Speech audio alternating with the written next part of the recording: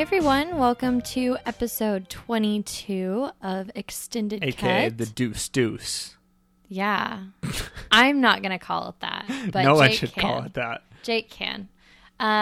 We are here to introduce the Elite Eight. We're going to review A Quiet Place that's been out for a few weeks. And we're also going to give a really short, non-spoiler fast forward of Rampage. Yeah. We made this joke on our last podcast, our superhero special. I'm going to make it again. There's not a lot of deep diving to be done into Rampage. It will be quick. It'll be a quick one. We love Dwayne Johnson, so no need to disparage him at length. As has become tradition, and I probably don't need to say this, but I'm going to say it anyways, we are not doing a news segment this episode. We're just going to continue on with the superhero bracket, which I think is going swimmingly. I think so, too. We'll preview that, and then we'll jump into the other stuff. So no sense in delaying the inevitable. The first matchup that we had in the Sweet 16 was 1 seed, The Dark Knight, versus 5 seed, Sam Raimi's Spider-Man. Dark Knight won 100% to 0%. Damn. I think that the reason for the kind of disparity, even though this should have been a close matchup, was that we're to the point now where The Dark Knight, both movies are kind of the same category of good superhero movie, and The Dark Knight's just better. Like, when it got the one vote against it, and I swear I'll let this go eventually, but when it got the one vote against it from Batman Forever, I think that was somebody saying, like, this is the Batman I grew up with. At this point, like, we're in the kind of same genre, era, setup of superhero movies, in my opinion. Well, and I think when you think of The Dark Knight, you just think, like, epic. Mm-hmm. Like, there's not a lot... Like, there's not going to be a lot of movies in this genre that can compare. No. You know? It walks over Spider-Man 100 to 0. Spider-Man is a good movie. Not that good, though. Not good enough to compare. The next matchup that we had, though, was 2 seed The Avengers taking on Cinderella 6 seed Chronicle that has made an improbable run into the Sweet 16. Chronicle's run came to a screeching halt here. The Avengers won 71% to 29%. Interesting. Yeah, it was actually... Chronicle's still got some love out there. I'll take it. Here's what I will say. The Avengers is important because it redefined how we're going to start doing superhero movies. Like, now a superhero movie has to be a cinematic universe leading to a massive team up because of the Avengers. Which is exhausting. Right. It's exhausting. The Avengers, though, is iconic for that, but the Avengers as a movie doesn't do anything all that interesting. Like, you have some like, from an actual, like, cinematic standpoint, like, it's like faceless aliens. No one can even tell you what the aliens are called except for diehard Marvel fans. I mean, maybe the villains are faceless and don't do anything new, but, like, the fact that the Avengers even exists is groundbreaking. Right. Like, no one had done that before. The premise of the movie is groundbreaking, which is why it wins and why it's in the Elite Eight. The actual movie itself is not nearly as strong as I even think Chronicles, like, storyline is. Like, Avengers has no real plot. I mean, the plot is get all the superheroes together. Yeah, the plot is the good guys punch the bad guys until the bad guys go away. Yeah, but I mean, what's wrong with that? Nothing. I'm more lauding Chronicle, how Chronicle managed to get 29% of the vote. Yeah. Against the Avengers when that should have been a landslide. It's because Chronicle does something really interesting with the way it looks at superheroes and, like, the actual implications of hormonal, temperamental 16-year-olds got superpowers. Mm-hmm. Like, the Avengers is the ultimate fun superhero movie, in my opinion. And Chronicle is a little deeper than that. Avengers is more flash. Chronicle's a little more sizzle. And I'm spending a lot of time kind of disparaging a movie that I think rightfully got into the Elite Eight. Mm-hmm.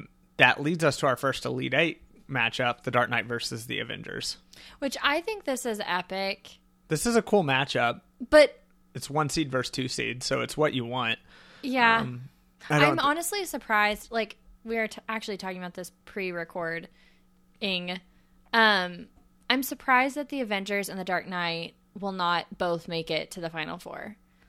Yeah. Just the way we seeded it, it's weird to me they ended up facing each other. I mean, it's a 1 and a 2 seed, so yeah. I don't think the Avengers might get some votes. I don't think this one's going to be close. I think The Dark Knight walks again. I think in terms of plot and, like, quality, yeah, it's going to be The Dark Knight. The Avengers is not that well written of a movie. I want to rewatch it though. We can rewatch it. It's been a long time. We will definitely rewatch it. I think though, The Avengers is more popcorn and novelty, and I think on a critical rewatch you'll be disappointed. Yeah. Especially, and I don't know if this will come through on a critical rewatch of just The Avengers, but like The Avengers was immediately preceded by the original Thor, which ironically lost to Chronicle in the first round. The original Thor has Loki fall off the bridge to Asgard and seemingly die, and then he's just in the Avengers with no explanation. He's Tom Hiddleston. Yeah. You can't hire Tom Hiddleston and then kill him off in the first movie. No, he was a way impossible. bigger hit than they planned. They just didn't even attempt to write it in. Yeah, but I mean, The Dark Knight does have a plot hole. Yeah. I'm just saying, if we're talking on plot holes alone. The general plot hole in The Dark Knight, like, the plot hole is more that it's just left unexplained. And that if you don't know what we're talking about, there's a scene where the Joker crashes Harvey Dent's party looking for Harvey Dent. Iconic. Rachel mouths off to him, and he throws her over a ledge, and Batman has to jump after her to save her. He saves her on the car, and we cut to the next scene. And the movie never addresses why Batman left the Joker upstairs unattended with all these rich guests. Yeah. Now, and this is coming from Christopher Nolan, Dark Knight stands, they will point out that the Joker was there for two people, Harvey Dent, who had already been evacuated. Like, Bruce got him out of there. And then Batman, who just jumped out of the window. So probably the Joker has no interest in killing people if it doesn't serve a point. That's true. So he probably just left the party, honestly. That'd be the most Joker thing. But you don't know that. Exactly. It's unexplained, whereas literally Marvel just forgets to explain why Loki's not dead anymore. They don't need to explain it. It's just because it's Tom Hiddleston. Done and He done. is a god. Enough I mean, if for you me. told me that, like, gods can't truly die, like, he died, but he was immediately alive again. Yeah. I could buy that. No, I think... Also, we're talking superhero movies. That's literally the plot of every comic that's ever existed. They never actually die. But they give reasons for why they're alive. There's never been a hero die and just magically is alive the next issue. Really? Yeah. You can't find a single comic? No. There are all sorts of contrived devices to bring them back to life, but they're never brought back to life without an explanation. So, moving on. Back to it, just one more note. I think the biggest difference between these two, and we touched on it, is the villain and their subsequent motivations. I think the Avengers has Loki just trying to ruin things because he's Loki. He's the god of mischief. He's the god of mischief, which is a fine motivation for him. And then a bunch of aliens that are actually called the Chitauri, but I don't think most people know or care about that.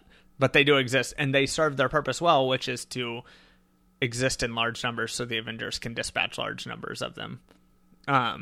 Whereas the Dark Knight has the Joker, and I think that's the biggest difference in this matchup. I mean, Heath Ledger's Joker is one of the greatest movie villains of all time. So. Yeah. No, he is. And the if Avengers' that biggest is if that's the straw, Yeah. like, that will kick off the Avengers, I'm fine with it. Yeah. Moving down to the next region, we have 1 seed Spider-Man 2 versus 4 seed The Dark Knight Rises. This one was tough. In fact, it actually tied 50-50, and me and Katie didn't exactly know what to do with that, so what we decided to do was rewatch both movies. We've rewatched both recently, and discuss it, dissect it, and come up with a judgment call. And the judgment call from the extended cut panel of judges is... Spider-Man 2. Spider-Man 2 is an easy winner here, honestly. Guys, it's so crazy. It's one of those movies that I'm sure you guys haven't seen in a long time. I hadn't seen it in a long time. And for being made in 2004, Yeah. it holds up so well. Like, I still don't know how they made Spidey swinging from the buildings look so realistic with such, I don't want to say primitive CGI because that sounds kind of bitchy. I mean, it was like... But I mean, it was it's like 4 tech cycles ago, though. Yes, forever ago. Yeah, and it holds up so well. It's a great movie. Yeah. Spider-Man 2 is not the best superhero movie of all time, in my opinion, but it is the best comic book movie of all time. This movie does not shy away from its comic book roots. In fact, it takes its comic book roots and puts them on full display. Like, these are exact panels from comic books. Our characters are going to have bizarre soliloquies because we can't do thought bubbles in a movie. But it's something that as you're watching it, you can see the panel. The movie made me happy. Yes. Like, it wasn't a deep thinker. Like, just watching it, I was like... No, it was a deep thinker. No, it has moments, but I mean, like, the plot's not exponentially deep. Do you think? Well, I mean, the fact that he has to fight a villain, like, Yeah. okay, That's fine. But I mean, there's a lot of themes in there about choice and what it means to be a hero. That's and true. him kind of losing and also at the same time rejecting his heroic tendencies as Spider-Man. And it's sort of the same themes that are going on in The Dark Knight Rises when Batman isn't able to be Batman anymore. Like, he's stuck in that hole for 10 years. And so they both tackle the same sort of thing in different ways. They both show how shitty it is to be a superhero. Yeah. In different ways. Perhaps Peter, Spider-Man 2 paints that better than any other movie. Like, Oh, it yeah. becomes abundantly clear, like, superheroes don't get paid to do this. No. That's why Iron Man and Batman are the way they are, because they're independently wealthy. They can afford to do this. But in The Dark Knight Rises, it takes a toll on his body, takes Yeah. a toll on his health. In Spider-Man 2, it takes a toll on his emotional stability and his confidence. And literally, for Peter, it's everything going on in his life sucks Yeah. in Spider-Man 2 until he chooses to be a hero and Yeah. make that sacrifice for Mary Jane, for Aunt May, for the city. Like, it's a lot of the same themes, only I feel like Spider-Man 2 is 1,000 times more enjoyable. And like it's you better said, paced. Yeah, it's better paced, and it's the comic aspects of it are so much more fun. Yeah.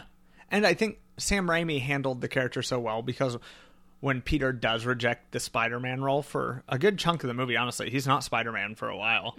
He genuinely seems to be enjoying his life Yeah. as a regular guy. And his life isn't getting that much better, though. Yeah. He's still tripping over stuff and, like, having... like, People like knocking his books yeah, off for no it's just reason. it's just good to not have the pressure of being a hero for a while. Yeah. Also, me and Katie discussed both these things. A, this is the most New York City movie ever made, Yeah. without a doubt. Without B, without saying New York in every sentence. B, people love to chastise these Spider-Man movies for casting Tobey Maguire as Peter Parker because he was too old. Tobey Maguire looks like a child in Spider-Man 2. He does. He's supposed to be in college, and he looks like he's not old enough to be in college. Not just his appearance, but his voice too. Yeah. Like, he's a good Peter Parker. There's not anything... Spider-Man 2 does not have a blemish, in my opinion. Its highs may not be as high as other movies in this bracket, but it never hits a low point. No, I agree. So it advances to the Elite Eight. The next matchup, Batman Begins, historic undefeated run through the bracket. It finally took a blemish, but it won pretty comfortably in the end. It won 70% to 30% over Superman. So Interesting. So 3 seed over the 2 seed here. This is the lone upset we have in our Elite Eight. Everything else is 1 versus 2. So apparently we did a good job of seeding. It's fine. Yeah, Batman. And you knew Superman was probably going to lose this matchup. I mean, it had kind of been winning based on nostalgia and a series of easy matchups for it. It had to beat the Rocketeer and Dredd Yeah, to that's get into not Sweet hard. 16. And when it ran up against its first actual like competition, it got smothered by Batman Begins. We talked a lot about Batman Begins the last episode, so I'll kind of rein it in a little bit. But Batman Begins is really, really good and a nice... It's based heavily on Frank Miller's Batman Year One, and it took those roots and modernized them in a way that I think Nolan is one of the few directors could have. So yeah, it's an easy winner, even if Donner's Superman is a classic. I agree. That sets up the Elite Eight matchup, another interesting, and another 1 versus 2 matchup, Spider-Man 2 versus Batman Begins. I don't know. I don't know where to go with this I kind one. of want to rewatch Batman Begins now. Oh, I said it's a 1 versus 2 matchup. It's a 1 versus 3 matchup. Yeah. Excuse me. It's the only 1 versus 3 matchup. Yeah. Because Spider-Man 2 is so fresh in my mind and my heart is so full from watching it. But I also, when we did watch Batman Begins a few weeks ago, we just kind of caught the back half of it. So I forget the pacing. I forget a lot of the key moments, you know? Yeah. I'm definitely not holding myself to this. And I don't even feel really good about saying. Right now I'm leaning Batman Begins because one thing Batman Begins have that most superhero movies can't claim is it has a very strong final act. And most superhero movies, I think, really lose their footing in the final act.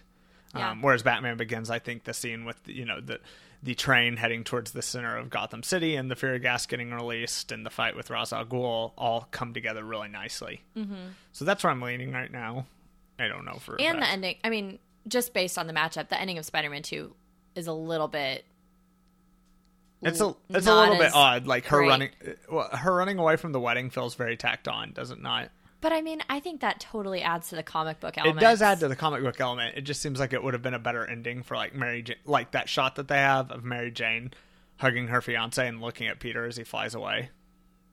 Like, that I would know, have been... but then we get Mary Jane running through Central Park wearing a wedding dress. And she also says, go get him, Tiger. It's the best thing. Yeah. No, it needs to stay. And I guess we also get the Harry Osborn finds his dad's stash. And gets ready for Spider-Man 3. I guess when I was talking about the ending, like we talked about this with Wonder Woman too. The CGI... The CGI really bogs down in Spider-Man 2's final act. Yeah. The limitations of the technology in 2004 finally become apparent. Yeah. When right at the end. Yeah, when they're doing the large-scale fusion reaction. Yeah. So yeah, that is a very valid point. Moving down, we had 1-seed Iron Man taking on 5-seed Thor Ragnarok. Iron Man won with 91% of the vote. After watching Iron Man again, that was a no-brainer. Yeah, so I had some thoughts rewatching Iron Man. Iron Man, like, on the internet has this, like, reputation of being retroactively problematic because he's a war criminal. They definitely addressed that he has a lot of guilt over that. That's the entire plot. That's the entire plot of the movie. Like, did we just forget that happens? Like, yes, he is selling weapons in the Middle East. Mm-hmm. He also, like, the whole point of him, like, becoming Iron Man is because he doesn't want to do that anymore. He disbands the entire weapons division. I feel like it's one of those things where people vaguely remember and are really quick to be, like, SJW about it. Yeah. And they don't actually remember the entire plot of the movie, which there's nothing wrong with being social justice warrior. Like, that's fine. But also, like, make sure you have done all your research. Yeah, I feel like it's something things. that someone said on the internet and everyone, like, was like, oh my gosh, he did sell weapons in the Middle East. He was a war criminal. In the first 10 minutes? Yeah, that's in the first 10 of a 2.5-hour movie? Yeah. So, first of all, one thing I realized when I was watching it is I miss OG Tony Stark. Like, yeah. I get the character development they've done, and I'm not really faulting Marvel for advancing the character because you have to do that to grow. Mm-hmm. But, like, Tony Stark was really fun when he was an asshole. Yeah. Like, this new, like, I feel guilty for Sokovians Tony Stark is not nearly as fun as he used to be. No. And you can just tell RDJ is, like, reveling in this character. Oh, yeah. Yeah. I mean, there's that infamous story that, like, he literally, like, crashed the audition because nobody would give him an audition at the time. But he's like, this is my role. Yeah. And had a deal before the audition was done. Amazing. So, I mean, he was the perfect guy for that role. Thor Ragnarok's fun. This is where Thor Ragnarok didn't have quite enough substance to it. Yeah, I agree. Iron Man gets into, like we were just talking about, like Real it gets world. into, like, the weapons dealing and Middle Eastern politics and a whole bunch of issues that Thor Ragnarok doesn't even try to touch on. Mm-hmm. Like, Thor Ragnarok could... Honestly, you know what Thor Ragnarok could have done, and it wouldn't have been that hard? They could have done a movie about the refugee crisis that we're having right now. Like, literally all the Asgardians are looking for a place to live. Mm-hmm. And they just... But that's not funny. It's not funny. But that's why I'm saying, like, that's why it couldn't hold up to Iron Man, in my opinion. Yeah. I will say... And Iron Man, it has an international storyline, but it is relatively self-contained. Yeah, it's pretty much just fighting for control of a company. Yeah. Which is nice. I'll take it. Not seeing the giant blue laser shoot into the sky and create a trash circle around it in the clouds. And all of you know exactly what I'm talking about because every superhero movie does it. Was nice. I will say this. I think Iron Man's third act, like a lot of superhero movies, you start to watch it and you're like, whew, this is really weighting down what was fun. Yeah. Like Jeff Bridges getting into a giant version of Iron Man's suit is not the most aesthetically pleasing battle. Another movie where the visual effects weren't necessarily up to par at the time. So if Thor Ragnarok had an argument, it would have been comparing the third acts because Thor Ragnarok's final fight on the bridge is really awesome. Yeah. But it doesn't weigh it down. No, and it doesn't. I think Iron Man ended up carrying this because A, it's iconic. It kicked off the MCU, but B, Iron Man had something to say and gave it the proper weight to discuss it. Yeah. So like the humor didn't invalidate the message. No, not at all. Yeah. In fact, I think the humor in a way accentuated it because like Tony like very clearly didn't take anything seriously until after he saw the implications of dealing weapons into the Middle East. Yeah. Moving on, I think this was not the closest matchup, obviously, because we had one where we literally had to break a tie, but I think this was the most interesting matchup in my opinion. We had 2-seed Black Panther taking on 3-seed Captain America, the Winter Soldier. Whew. Black Panther won 75-25. Wow. So, not as close as I thought it'd be. Mm-hmm. The only thing I can figure is I think a lot of people probably thought about the two movies the same way I think both of us did. Mm-hmm. That Black Panther is a culturally significant movie in a way that Winter Soldier never attempted to be, much less could be. Yeah. And that Black Panther had a lot of actual, like, I don't know, it had a lot of, like, dialogue and world building Style. and character depth to it. Yeah. Whereas Winter Soldier was very much like I don't know. Winter Soldier was like maybe the best beat 'em up movie I've ever seen. Yeah, I don't want to say that it was like more cut and dry because that kind of diminishes it a little bit, but Black Panther did something we haven't never seen before. Yeah.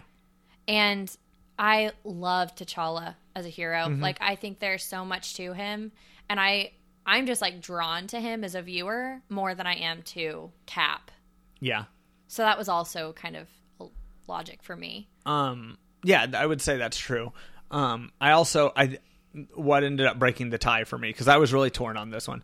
I went with Black Panther because I was trying to think. I was like, what is the defining moment for me in each film? Mm-hmm. My defining moment in The Winter Soldier is the elevator fight scene, which is one of the best choreographed fight scenes of all time. Yeah.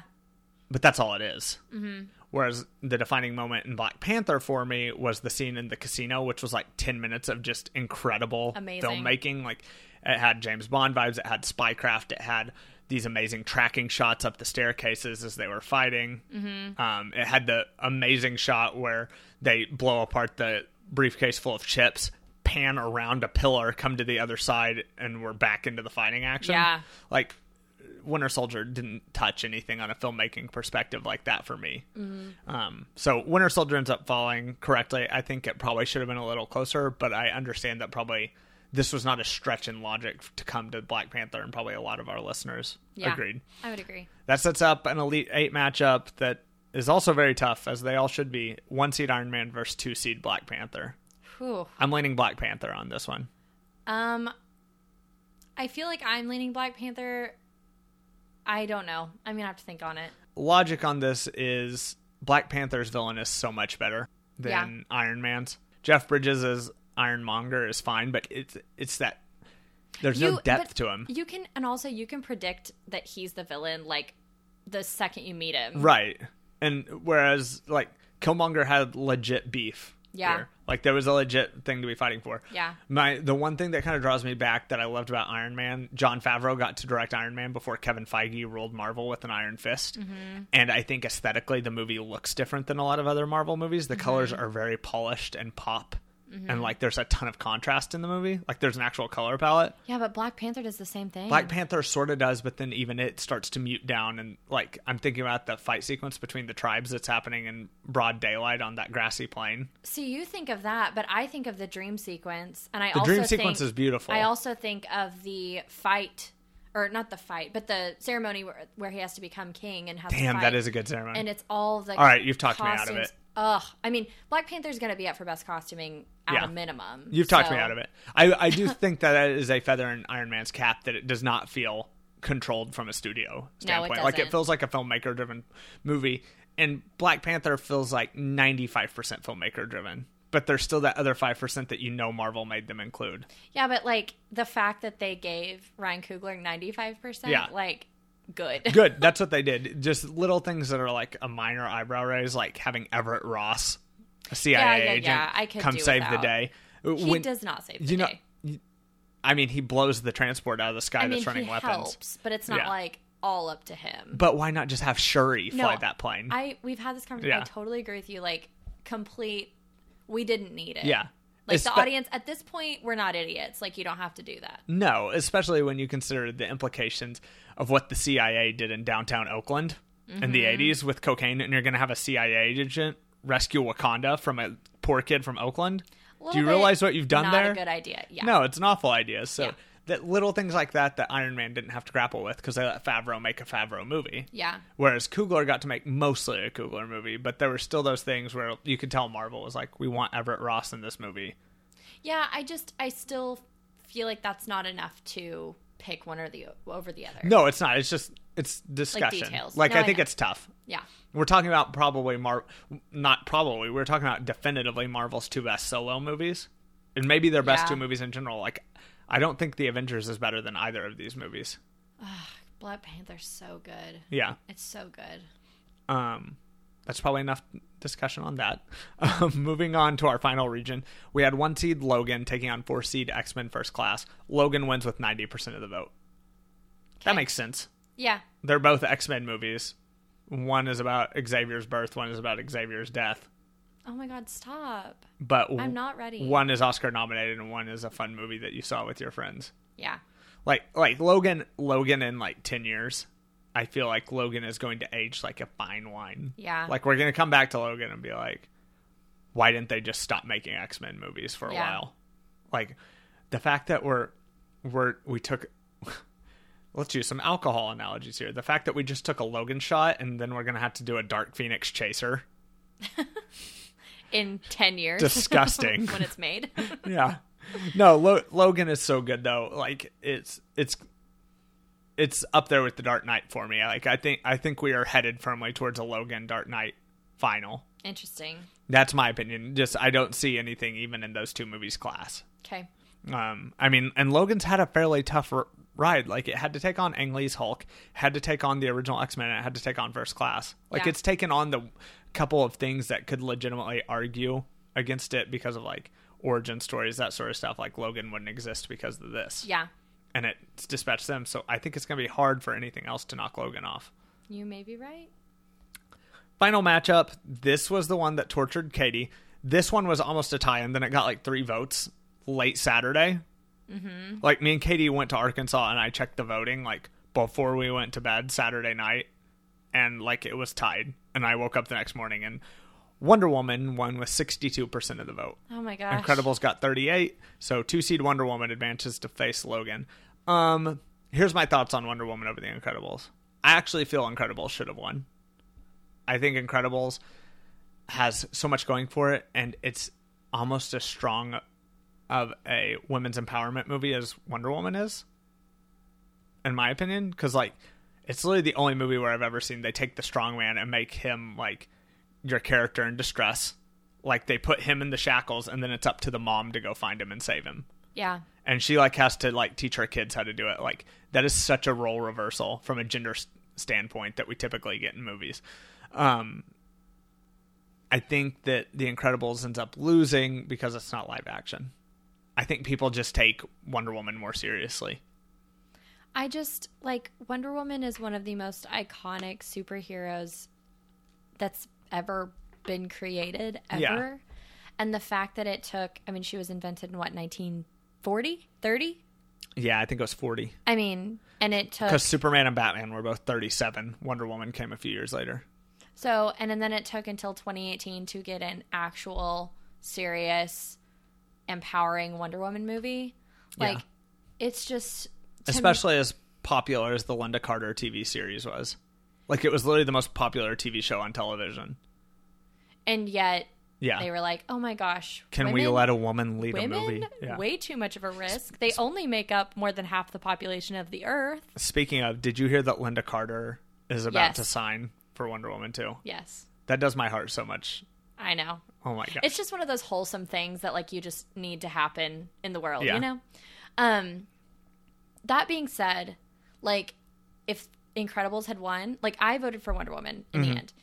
If Incredibles had won, I would not be mad about it. No, and I'm not mad about Wonder Woman winning. Yeah. Like the reason I even put that out there about The Incredibles is I was really torn about it until I talked to listener and future guest Rob Hutchison, and he kind of pointed out some stuff about The Incredibles that I hadn't really considered, and it just became very clear to me. Yeah. And I loved Rob's points. Like Rob's points made me even more conflicted. Yeah, they were really good points. And the main point he made was, yes, like The Incredibles is a female-driven movie. Like, yes, there are lots of like there's just as much male characters in The Incredibles as there is in Wonder Woman. Like Wonder Woman's whole crew is men. It's just her. Well, and then not even just focusing on, you know, Elastigirl and Mr. Incredible, but like I always think of Violet too, and how all of their powers as kids like reflect who they are in their life. Like she's a teen and her power is invisibility. It's like, and oh my she God. puts up force fields. So people won't get too close. I mean, it's like it just like is my heart. Mm-hmm. So either way I would have gone. I did vote Wonder Woman. I did. Yeah, because there's nothing wrong with that. Truly That's did start a very good movement. I also think that anything Pixar is going to be well received for the most part. Like, Pixar does no wrong. Yeah. Wonder Woman was an actual legitimate, which it's so annoying to me that I'm even saying this, but it was an actual risk. I mean, it was coming up. Her first appearance was in one of the most critically reviled movies of all time. But she was the best part. Like, let's be real here. Yeah. But it's like the fact that they were like, oh, I don't know if this will do well. I mean, come on. Yeah.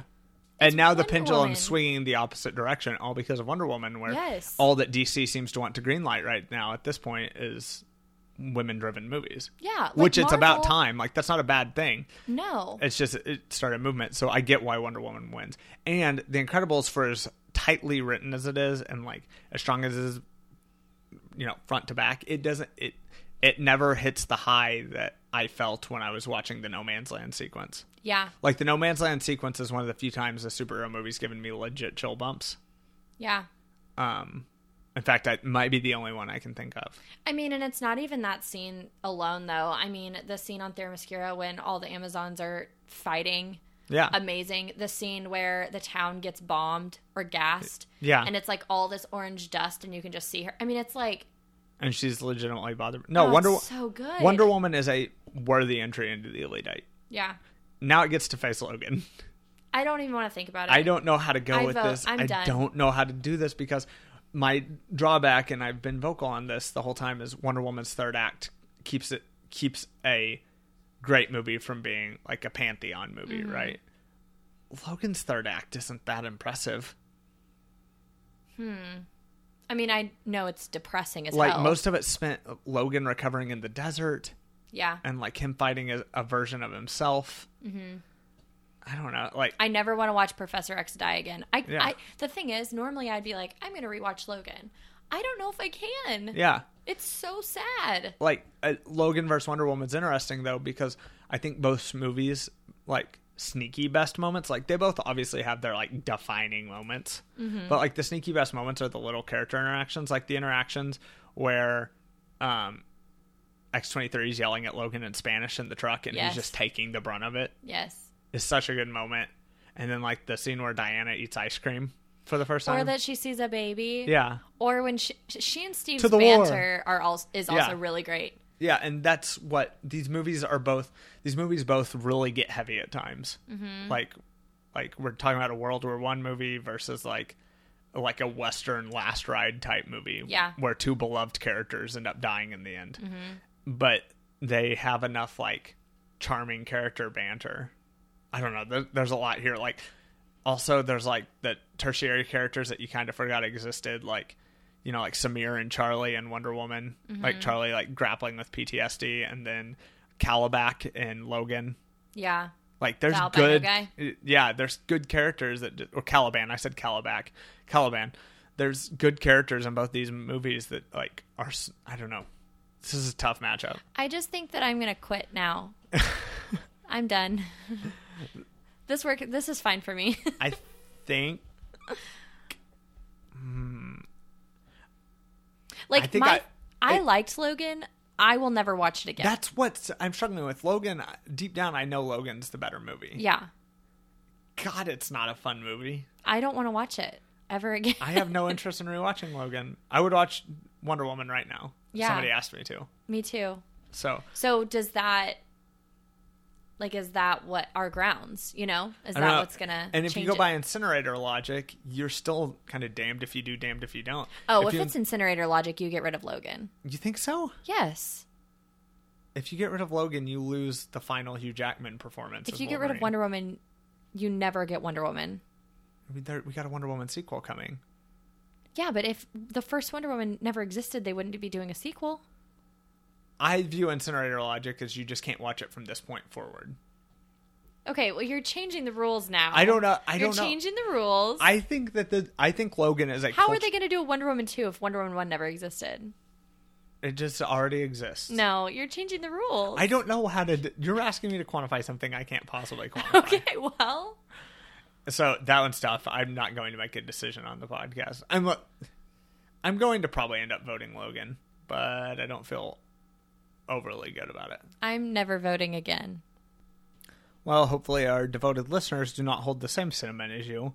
Polling should be live already.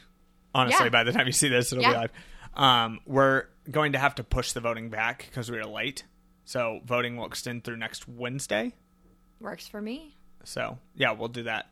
So, yeah, that's it. We will move on to our...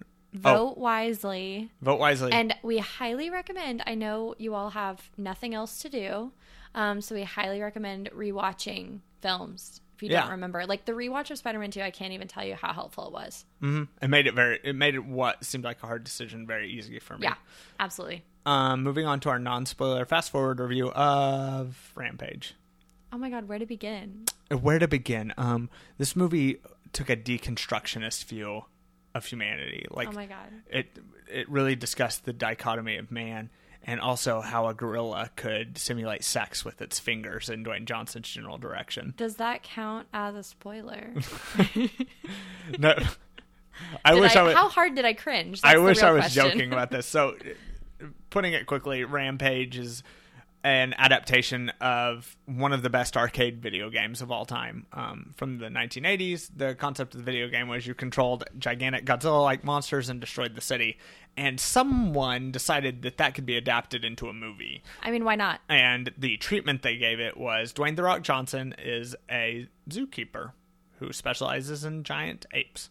And one of his favorite apes accidentally touches a chemical that has fallen off of a satellite in space and transforms it into a giant version of himself. And also, two more of those pods that the ape touched get touched by a wolf and an alligator, and they become giant mutant versions of themselves as well. And that concludes with a gigantic, stupid third act of Dwayne Johnson and the monsters fighting downtown. What's crazy is I glossed over like all of the spoilerific parts, but I didn't lose anything on the movie. Like, you missed nothing. Like, you understand the movie now. I don't know. What do we say about this, Katie? One thing I will say, there's a surprisingly large amount of famous people in this movie. Like, known actors and actresses in this film. Yeah, that signed up for this. I mean, I think they all signed up for it because they knew it was a rock movie, and a rock movie is going to sell 1 billion tickets. Yeah. Someone needs to sit Dwayne down and tell him to stop accepting so many projects. Do you think it's that, or do you think he genuinely enjoys these? He's constantly working. He's in everything. Somebody needs to sit him down and be like, you don't have to say yes to everything. Yeah. You don't need to say yes to Baywatch, and you don't need to say yes to Rampage. Yeah. Because you get Jumanji, and what was the movie he was in with Kevin Hart? Oh my gosh. Here, I'll look it up. Okay, because it's going to bother me. But you get these movies where Dwayne Johnson finds really good avenues for him to, like, work. Mm-hmm. And then you get movies like this that are just so over the top and bad. Well, not only that, but I think that it takes a lot of actual skill to make a movie with The Rock in it not charming. Like, he is just naturally very charismatic. Yeah. And his role in this movie, I mean, it didn't do The movie was anything. Central Intelligence. Central Intelligence. It was great. Yeah. I was like, I love The Rock. I think he's great in basically everything he does, but like, why do I not like his character at all? Yeah. You know? Well, and I knew that this movie was going to have its issues because in the days leading up to its release, they started billing it as a love letter to B-list monster movies. Mm-hmm. I was like, that's not good. No. Because this was made for A-list money. Mm-hmm. And I don't know. The movie's overstuffed. It's poorly written. The jokes are very bad. flat. The CGI in times is terrible, which is almost inexcusable in today's day and age, especially for as much money as got pumped into this movie. And it's going to end up making its budget back, and people are going to forget they saw it. But wow, did this feel like a waste of 2 hours. It's also weirdly violent. Weirdly vulgar. Yeah. I was like, is this PG-13? Like, Yeah. did I miss something? And like the jokes are just they're punching down with their jokes. They're very childish. The gorilla flips off the rock repeatedly. Yeah. Like, and then the rock's like, I shouldn't have taught you that one. Like, as soon as you think that you don't have to watch that ever again, it happens like 3 more times. Yeah. So I don't want to get too much into this movie. I love The Rock. Don't waste your time on this one. There's better things to do. Like, watch one of the superhero bracket movies. Yeah. Watch Spider-Man 2. Yeah. So, moving on to a movie worth discussing. For sure. Quiet Place. You've probably seen the trailers for this. Most of you have seen it because it's making an obscene amount of money, especially relative to its initial budget. A Quiet Place's concept is some unknown monsters from places unknown are blind and track things by hearing. So the concept is, in this post-apocalyptic world, you have to be as quiet as possible to try to survive. And the movie takes that very centralized, localized premise and explores it to like the 4,000th degree. Every way possible, yeah. Yeah, and it does a good job. I didn't like it as much as I thought I would. I still really liked it. I just saw people billing it as like the smartest horror movie in years. It's not that. Like, do you agree? So, should we go through the plot? Yeah, so the plot, the movie opens with, I think, 80 days into this apocalyptic scenario. Yeah. And the family is in a drugstore looking for some meds for their sick son. They have 3 children, an older daughter, a middle son, and then like a baby boy who's like running around. As they're leaving the store, the son tries to take a rocket, like a battery powered rocket ship toy, and the dad, played by John Krasinski, who also directed and wrote the film, immediately panics and like is trying to explain to his son using sign language that it's too loud. We can't do this. And then you find out his sister, who's deaf, for whatever reason, pulls the batteries out of the toy and gives it back to the kid. And the kid does what all 4-year-old boys would do, which is immediately take the batteries his dad took out of it, hides them in his pocket. We advance a little in the movie. They're walking back home. The kid, for some reason, puts the batteries back into the rocket ship. It starts playing noise, and he gets killed on the road.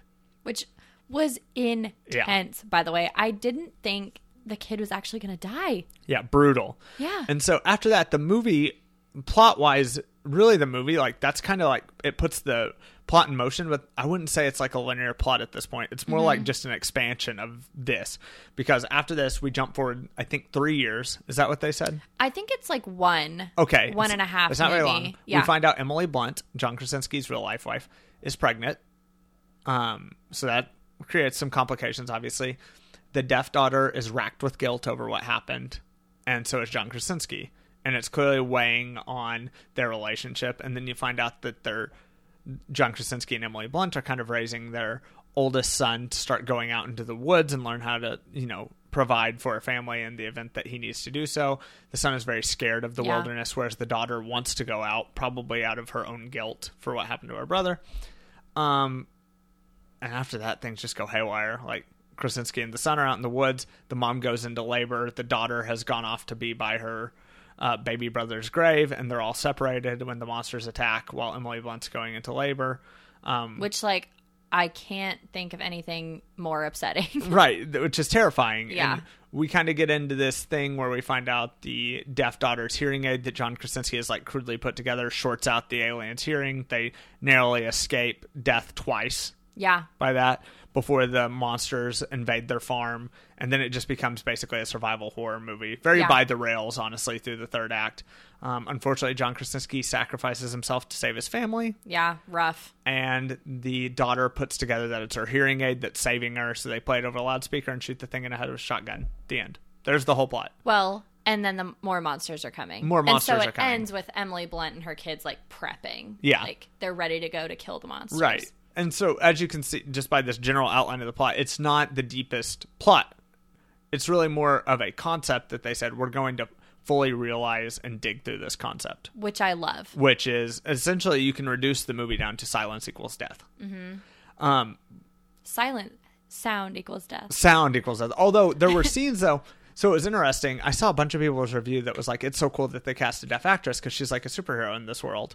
While I was watching it, I had the opposite reaction. I thought her being deaf actually made things more dangerous. Because she doesn't know if she's she making can't noise. know. She doesn't know if she's making noise. Yeah. And so I thought that was an interesting thing that I think a lot of people, at least in my opinion, were off beat on. Yeah. Like the deafness is more of just another like lens to view this quiet world through. I agree. But it's not a superpower, and the movie doesn't ever treat it as such. But I do think. That being said, I think this was a very strong major debut for John Krasinski. He's actually directed 2 films which were pretty much panned. Really? So, yeah, and so this is his first major release, though. Michael Bay produced it, of all people. Like, he's the one that bankrolled it. He's got the money. He's got the money. this movie is making all the money in the world off, like, I think they made it for $15 million. Crazy. It made 54 in its first weekend. I mean, there's like 2 set pieces in the whole thing. So. Yeah. So, they made it on the cheap. So it's already getting a sequel treatment. Mm-hmm. I think that's a mistake. So this is an interesting conversation that we're just going right into it. I agree with you. I like that this movie was so contained, and it kind of reminded me of like a John Wick thing where they didn't explain stuff that didn't pertain. They didn't explain the monsters. They didn't explain where they came from. They didn't need to expand on that. You don't actually know if the family survives. Like, it ends with them, like Emily Blunt, like cocking her gun, like ready to go, but you don't know. Yeah. And so I like that. Like, to me, those elements are part of what makes it so good and why so many people are singing its praises right now. Yeah. And so making a sequel, it's like it kind of undoes everything that it had not set up. Do you get what I'm saying? Yeah. Also, so John Krasinski is going to be dead in the sequel, right? Yeah. It seems weird. Yeah. You're like, so, that also defeats the whole thing. Yeah, like his sacrifice to protect them. Yeah. Yeah. So let's back up a little and kind of talk about some thematic stuff and stuff, For like sure. the overall movie. In general, kind of what were some of your big takeaways from the movie? Like, what do you mean? Like I don't know. What's something that you really liked about the movie? Okay. One of my takeaways, and this is something that I've heard a lot from critics, is that the monster design is really cool. Like, they're kind of like big insects. Yeah. Kind of alien looking. But what sets them apart for me is it's like their whole head is like one big like eardrum. Mm-hmm. And so that's why sound, to me, it was, as I was watching it, sound like tortures them, which is why they go out to kill anything making sound. Right. Because their whole design is like so sensitive to it. So I liked that. And there's some good close-ups on the monsters without it looking too fake. Yeah. Too cheesy. Like, they still look pretty realistic even when you see them up close. A lot of the time the monster's only as effective as it's only effective if you can't see it very well. Yeah. Because it's scarier if you can't see it. But these were still scary when you could. Mm-hmm. I do think once we saw the monsters, I thought the movie lost some of its luster, in my opinion. Yeah. I thought the movie was much more scary when it was scary, and just in general, everything worked better when we were just hanging on that sense of dread. Mm-hmm. Like, when we were really worried about the implication of the sound. Once we saw the monster, I felt like that was lost to a degree.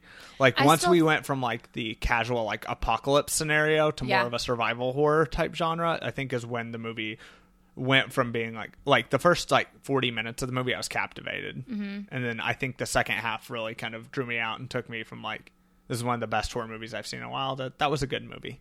See, and I think it's funny you say that too, because to me, the monsters are not the scariest part, like, of the movie. There are other parts and other scenes in the movie that are, like, 1,000 times scarier than the actual monsters. Mm-hmm. Like, when she's in the bathtub and is about to give birth, and you are just, like, hating everything for her. Yeah. Like, just dreading everything for her. It's like, how is she going to do this? Mm-hmm. Terrifying. And, like, yes, the monster's sort of in the background, but like you said, it's more the sense of dread. Yeah. The scene where they're trapped in the corn mill, what would you call that thing? The grain elevator. Sure. When they're trapped in the grain elevator and the kids are basically drowning in the grain. Yeah. That is terrifying. I didn't like that at all. Oh my God. Yeah. And then when the metal is falling on them, it's like, and all of that happens without the monster. You know what I mean? Mm-hmm. No, so I think that, first of all, I think the dread was the best thing that they set up. I also thought that Krasinski was very smart in how he like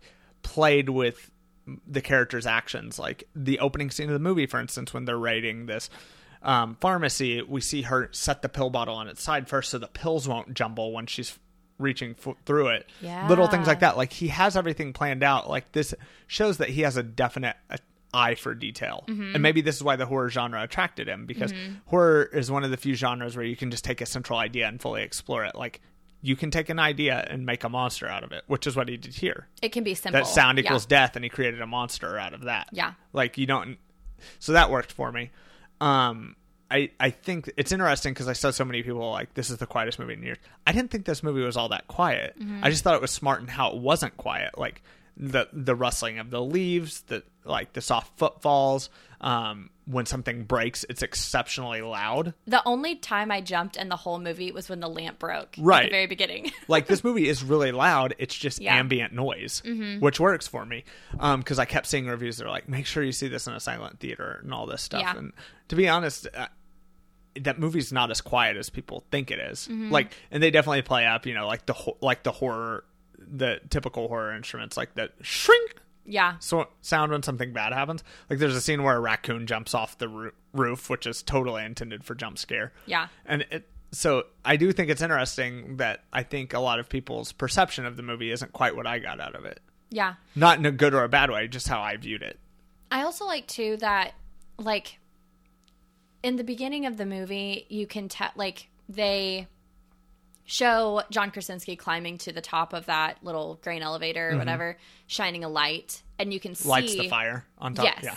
And you can see there's, like, kind of in the outskirts of these woods, there's a community. Yeah. And so they're not the only ones. It's not like, oh, this is the only family living in Right. the entire area. Like, there are It's other not, families. it comes at night in that instance. Exactly. However, at the end of the movie, when the kids climb up and shine a light, there's no more lights. And so you And you can realize see, the animals have picked off the neighbors. yes, like the essentially. monsters have finally, Yeah.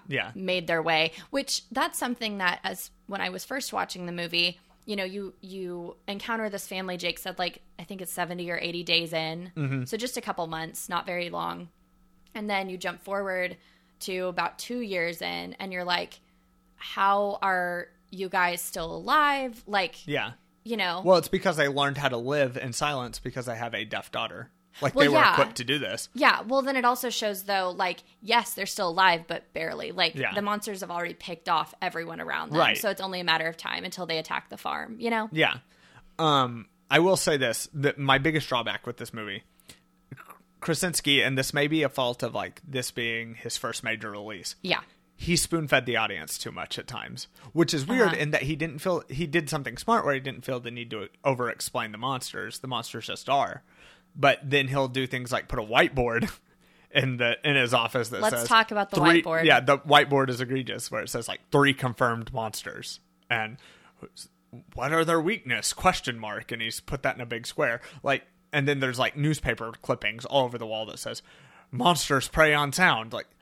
Like, come on, John. Like, we can put this together. You don't have to, like, plaster it all over your office for us to understand. And they show the whiteboard, like, 15 times throughout the movie. It's one of those things that, like, I could maybe, like, understand if you are part of, like, I've never been a part of a freaking apocalypse. I don't know how to handle it. But also, like, maybe, if you're living in that world, putting these very simple ideas down on a whiteboard helps you kind of make some sense out of it. So, like, when I first saw it, I was annoyed with it, and then I forgave it. But Yeah. then when he showed it 27 more times, I was like, okay, we get it. Right. We get it. And it seemed like he was too scared that the audience would lose track of things. Yeah.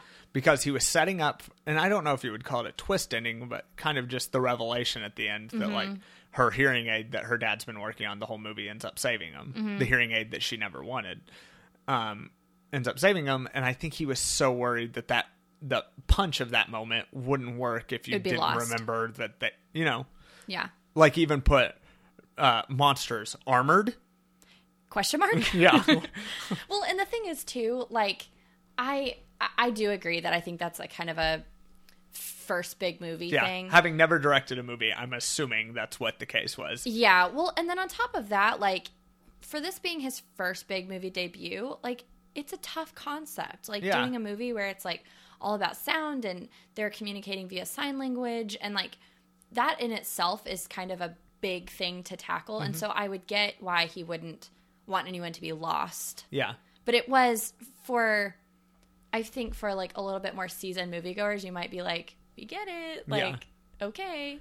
I did like the exploration of, like, the family's residual issues over this death, though. Mm-hmm. Like, I think a lot of horror movies move too quickly. Like, The son's death in the beginning. yeah, a lot of horror movies, a death happens and they just move past it. And I get that, like, horror movies kind of, like, rely on desensitization. Yeah. Nice. This movie, like, the whole family got kind of fractured by this, like, to the degree that John Krasinski was almost annoyingly hangdog through the entire movie. Mm-hmm. Like, he's not a real likable character. He's so handsome, though. He is really handsome, but I thought Emily Blunt did a much better job. And granted, Krasinski wrote this, so it's weird that I'm critiquing this, but I thought Emily Blunt did a much better job of like clearly like she was not over the death of her, baby boy. Yeah. But she's shown through in a likable way at points, especially when she's like helping her son do homework. Like, and maybe that's just Emily Blunt's charismatic as hell. That, and I'm thinking maybe too, like, what John Krasinski's going through, and I think at the very end when he finally, I don't want to say redeems himself, but when you finally get that emotional connection with him, when he's telling his daughter, like, I've always loved you, and then dies, like, I think just getting that connection with him and then him dying makes his death that much more, like, that sucked. You know what I mean? Which, that's funny. You make a good point, because I'm critiquing the character as not being likable, but I was deeply bothered when he died. I think it's because up until that, like, it takes a while for him to grow up to that point where you're like, he's a good dad. Like, he's just trying his best. And then, of course, he's dead. And you're like, that didn't feel good. Which is a good tenet of the movie. Like, they're trying to work through this grief in a world where you're not allowed to discuss the grief. Like, they physically can't talk through this horrible thing that happened to their family, so they all just have to internalize it, and none of them internalize it all that well, which is an interesting conceit. I did like, so the baby, I almost was thinking about this during the movie. They're having a baby, right? There might have been a better movie just them coming to grips with the fact of, are we going to have this baby? I think that gets too it's philosophical, probably religious, too much. Yeah, and it probably wouldn't have been accepted, because as I was thinking, I was like, it's wildly irresponsible to have this child. Yeah, but also we had talked about this too, though. She probably didn't know she was pregnant for a while. That's true. How would you know? Like, her having this child is putting literally, like, this one child is going to put 5 people's lives in jeopardy. Yeah. And not just 4. In jeopardy, like, it's certainly... The other baby's dead. No, 2 kids, John, Emily, and the new baby. Oh, new baby. Yeah. Okay, you're right. So... And, like, I get, like, there's also the issue that there's, like, not a real... If you chose not to have a baby, there's not a way to not do that safely in this world. So there was that. But I was just thinking about that. I was like, this is a wildly irresponsible decision. But that adds to the... Like, her being pregnant is the tension. Right. And I actually... Because there's a day that this is, like, things are going to get really shitty. Right. And it's on her due date. To a degree, I actually appreciated that, because I think one of the favorite things about the survival horror genre, or the post-apocalyptic genre, is you love to put yourself in the character's footsteps and try to think through the problem better than they do. I think that's why people still watch The Walking Dead. Like, I know that I would die so quick, right? In the but apocalypse. People love to be like critique, like, that decision in The Walking Dead was stupid, and here's how you do it right. I think that A Quiet Place was much more like, these are still people. Even in a post-apocalyptic world where it makes no sense to have a child because kids are loud and these things are going to kill it immediately, these are still people that just want to have a normalcy. Yeah. And perhaps bringing a baby into the world can help them overcome the grief of losing their child early on. So that was an interesting humanizing element to the family that I think was needed, actually. Like, I'm critiquing it from, like, a logic standpoint, but from a thematic screenwriting standpoint, I really enjoyed that decision. Also, the movie was not overly violent. At all. No, not at all. In fact, the only blood I can think of is totally unrelated to the monsters. It's just a really human element of childbirth, which I thought was... There was a reason that was on screen, right? Like, that was when I saw the bathtub scene with all the blood, right? I was like, this is an example of the gun on stage where Krasinski has purposely put this into the screenplay and it's put it on screen. And I thought it was interesting that, like, I don't know, he never showed violence from the monsters, like, even when they were killing things, and he showed blood here. Yeah. Like, I think he was showing that even in, like, I don't know what he was trying to... The way I took that particular scene is he was trying to show, as a filmmaker, like, even, like, the best parts of life are a little bit bloody. Like, I know that may be a little too on the nose, but, like, there's got to be a reason for it, right? I mean, yeah, I took it as, like... I mean, he finds the bloody bathtub without her... But they and even assume show she's dead. They even show, which maybe it was setting that up, but when she's by herself, they show the blood in the bathtub. That's true, yeah. Which maybe it was just setting up, like when he sees the blood on the mirror. And, like, will the baby survive? Yeah. Like, is this her giving birth, or which is it, I like, did have a split second where I was wondering, did she miscarry? Exactly, yeah. So maybe that was it. I don't know. I thought that was very interesting. Like, even when the old people in the woods die, you don't see any blood. You see it a little bit on her. You don't see any on him. That was an I saw interesting some scene. organs, so Yeah, that was an interesting scene, by the way. The old people. I couldn't get. What was he trying to tell us? I mean, I think it's that. I mean, Was he just trying to show that they were closing? I took it to be he's just trying to show that the monsters are getting closer. I think so, because that makes more sense when you realize there's no more lights. Yeah. Other than John Krasinski and Emily Blunt's house. Yeah. And also that people are giving up. Like, what's the point? Yeah. You An know? older, wiser couple, like, saw the futility of what they were doing. Yeah. And Like, so just everyone's decided, yeah. everyone's vulnerable in this world. Right. Young to old. I do question this. Okay. We know for a fact, like, the characters, not just the audience, but the characters within the movie, know for a fact that these things hunt on sound. Mm-hmm. Why would they not think to, like, that some sort of audio feedback or shrieking sound would cause the monster immense pain if they're hearing sensitive? I mean, I don't think anyone was going to risk that. Like, That's hey, true. let's just test this out. You know? Like, I'm just thinking about, like, we know how dog whistles work, right? Yeah. And we know that, like, super high-pitched noise really hurt dogs' ears and they whine and cry. Like, Okay. hence why they howl at sirens. So it would serve to figure, like, I feel like the hearing aid revelation should have came about a little earlier. I mean, do you really think, first of all, is there anyone who needs a hearing aid? Like, I don't think deafness is, 2 elderly couples might. but also not necessarily. Yeah, that's true. Also, I don't think anyone in this world would be willing to risk it. Like, hey, this could be the cure. It also could kill my entire family. Like, Yeah. why would you do that? That's fair. I did those. I'm glad we came back to the hearing aid because we both had the same thought when it came out. This movie reminded us both of Signs. Yeah, so it's like Signs and A Quiet Place had a child. Or not A Quiet Place. I was like, what? Signs and It Comes at Night had a kid. Yeah. Yeah. I think this movie was better than Signs. And I really Okay. like the movie Signs. I thought this movie's revelation that, like, the little things inside this family mattered more. Yeah. I didn't put it on the I same feel like the stakes are higher. Yeah, I felt like A Quiet Place had a better understanding of, like, dread and, like, the reward that can set up. I don't know. Yeah, but it did remind me a lot of Signs. Yeah. I did think it was odd. So there were parts, I don't know if it was just a screenwriting flaw or what. It seems like sometimes I forgot that, like, any sound can trigger these creatures, right? Okay. And, like, the scene where the son runs through the cornfield and then runs into the tractor and falls down and none of the monsters come to get him. Mm-hmm. Like, I didn't understand that. Well, 2 of the monsters weren't there. One of the monsters was sort of stalking Emily Blunt. That's fair. But also you're like, he's not that far. Yeah, like Emily Blunt's making very minor noises, and then you hear a kid tearing through a cornfield. I think that's supposed to add to your stress, though. Yeah, and Where you're like, how did that was where the tension was getting to, like, a tipping point too. Yeah. Was like, I was like, this is going from, like, well set up to, like, almost painful. Like, all of them are going to die. I don't know how to critique this particular aspect of it. I felt like they should have, like, the daughter should have figured out what was going on with the hearing aid after the first time.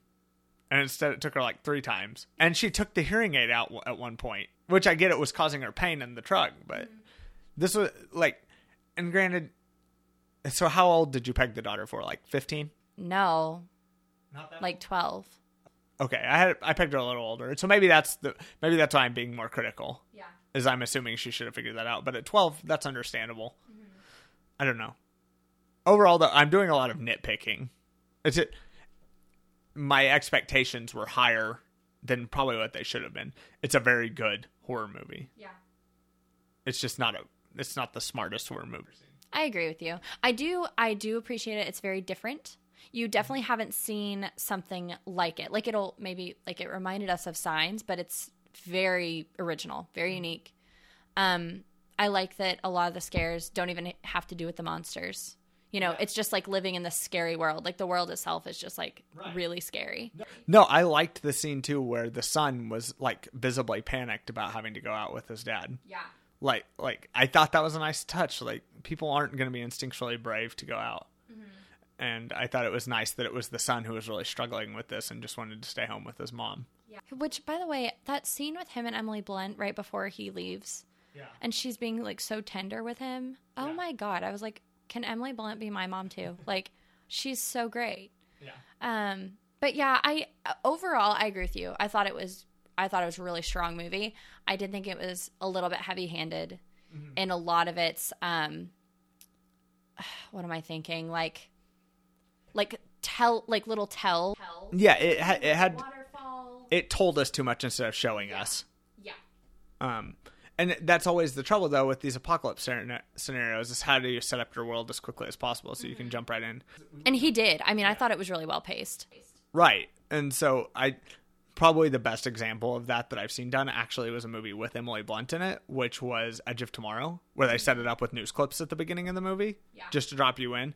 And they do it behind the credits, so it doesn't really take you out. So maybe if that's the gold standard, though, he wasn't too far off that. Like, he was just showing newspapers. Yeah. It felt a little heavy-handed, you're right. And maybe we're critical of how heavy-handed it was because of how deft he was in other areas. Yeah. Like, he didn't spell out too much about what the daughter and John Krasinski's, like, friction was rooted in. Like, he let the audience kind of extrapolate and understand that themselves. Same with the monsters. I will say, I have no idea how actor-directors do it. Like, how he starred in 75-80% of this movie and directed the entire thing. How is that possible? Yeah, I mean, we've seen people try it, and it almost always never goes as well as it probably should. You have to be crazy talented to be able to execute both of those things so well. Yeah, no, Krasinski is now, I mean, this movie is going to make like 10 times its budget. Yeah. Like, Krasinski's an A-list director now, whether he likes it or not. Hey, he deserves it. I'm excited to see his next project. Yeah, me too. Especially now that he'll be a little more seasoned and have his feet underneath him. Yeah, for sure. I agree. Yeah. I think that's every thought I've got on it. Definitely recommend. I do recommend you I see feel like it. It'll be in theaters for a little And while longer. it's gonna be in theaters a while. Yeah. It's gonna hold nicely in like that fifth place spot. The Twitter movement that's like, go see this in the quietest theater you can find. You don't Just need go to do see it that. in a theater. Just go see That's it. it. Yeah, just go see the movie. So yeah, I think that'll wrap it up. So we have the Elite 8 live on the website right now, extendedcutpodcast.com/bracket. You can go vote through next Wednesday, so extending that timeline a little bit further. Now you can do your research, watch some movies if you want, make your informed decision, painstaking informed decision. That's how it will be for me. Yeah. You can always follow us on Twitter at Extended Cut Pod. Me and Jake, you know where to find us. And thank you all for listening. We will see you next week. We'll see you then. Bye.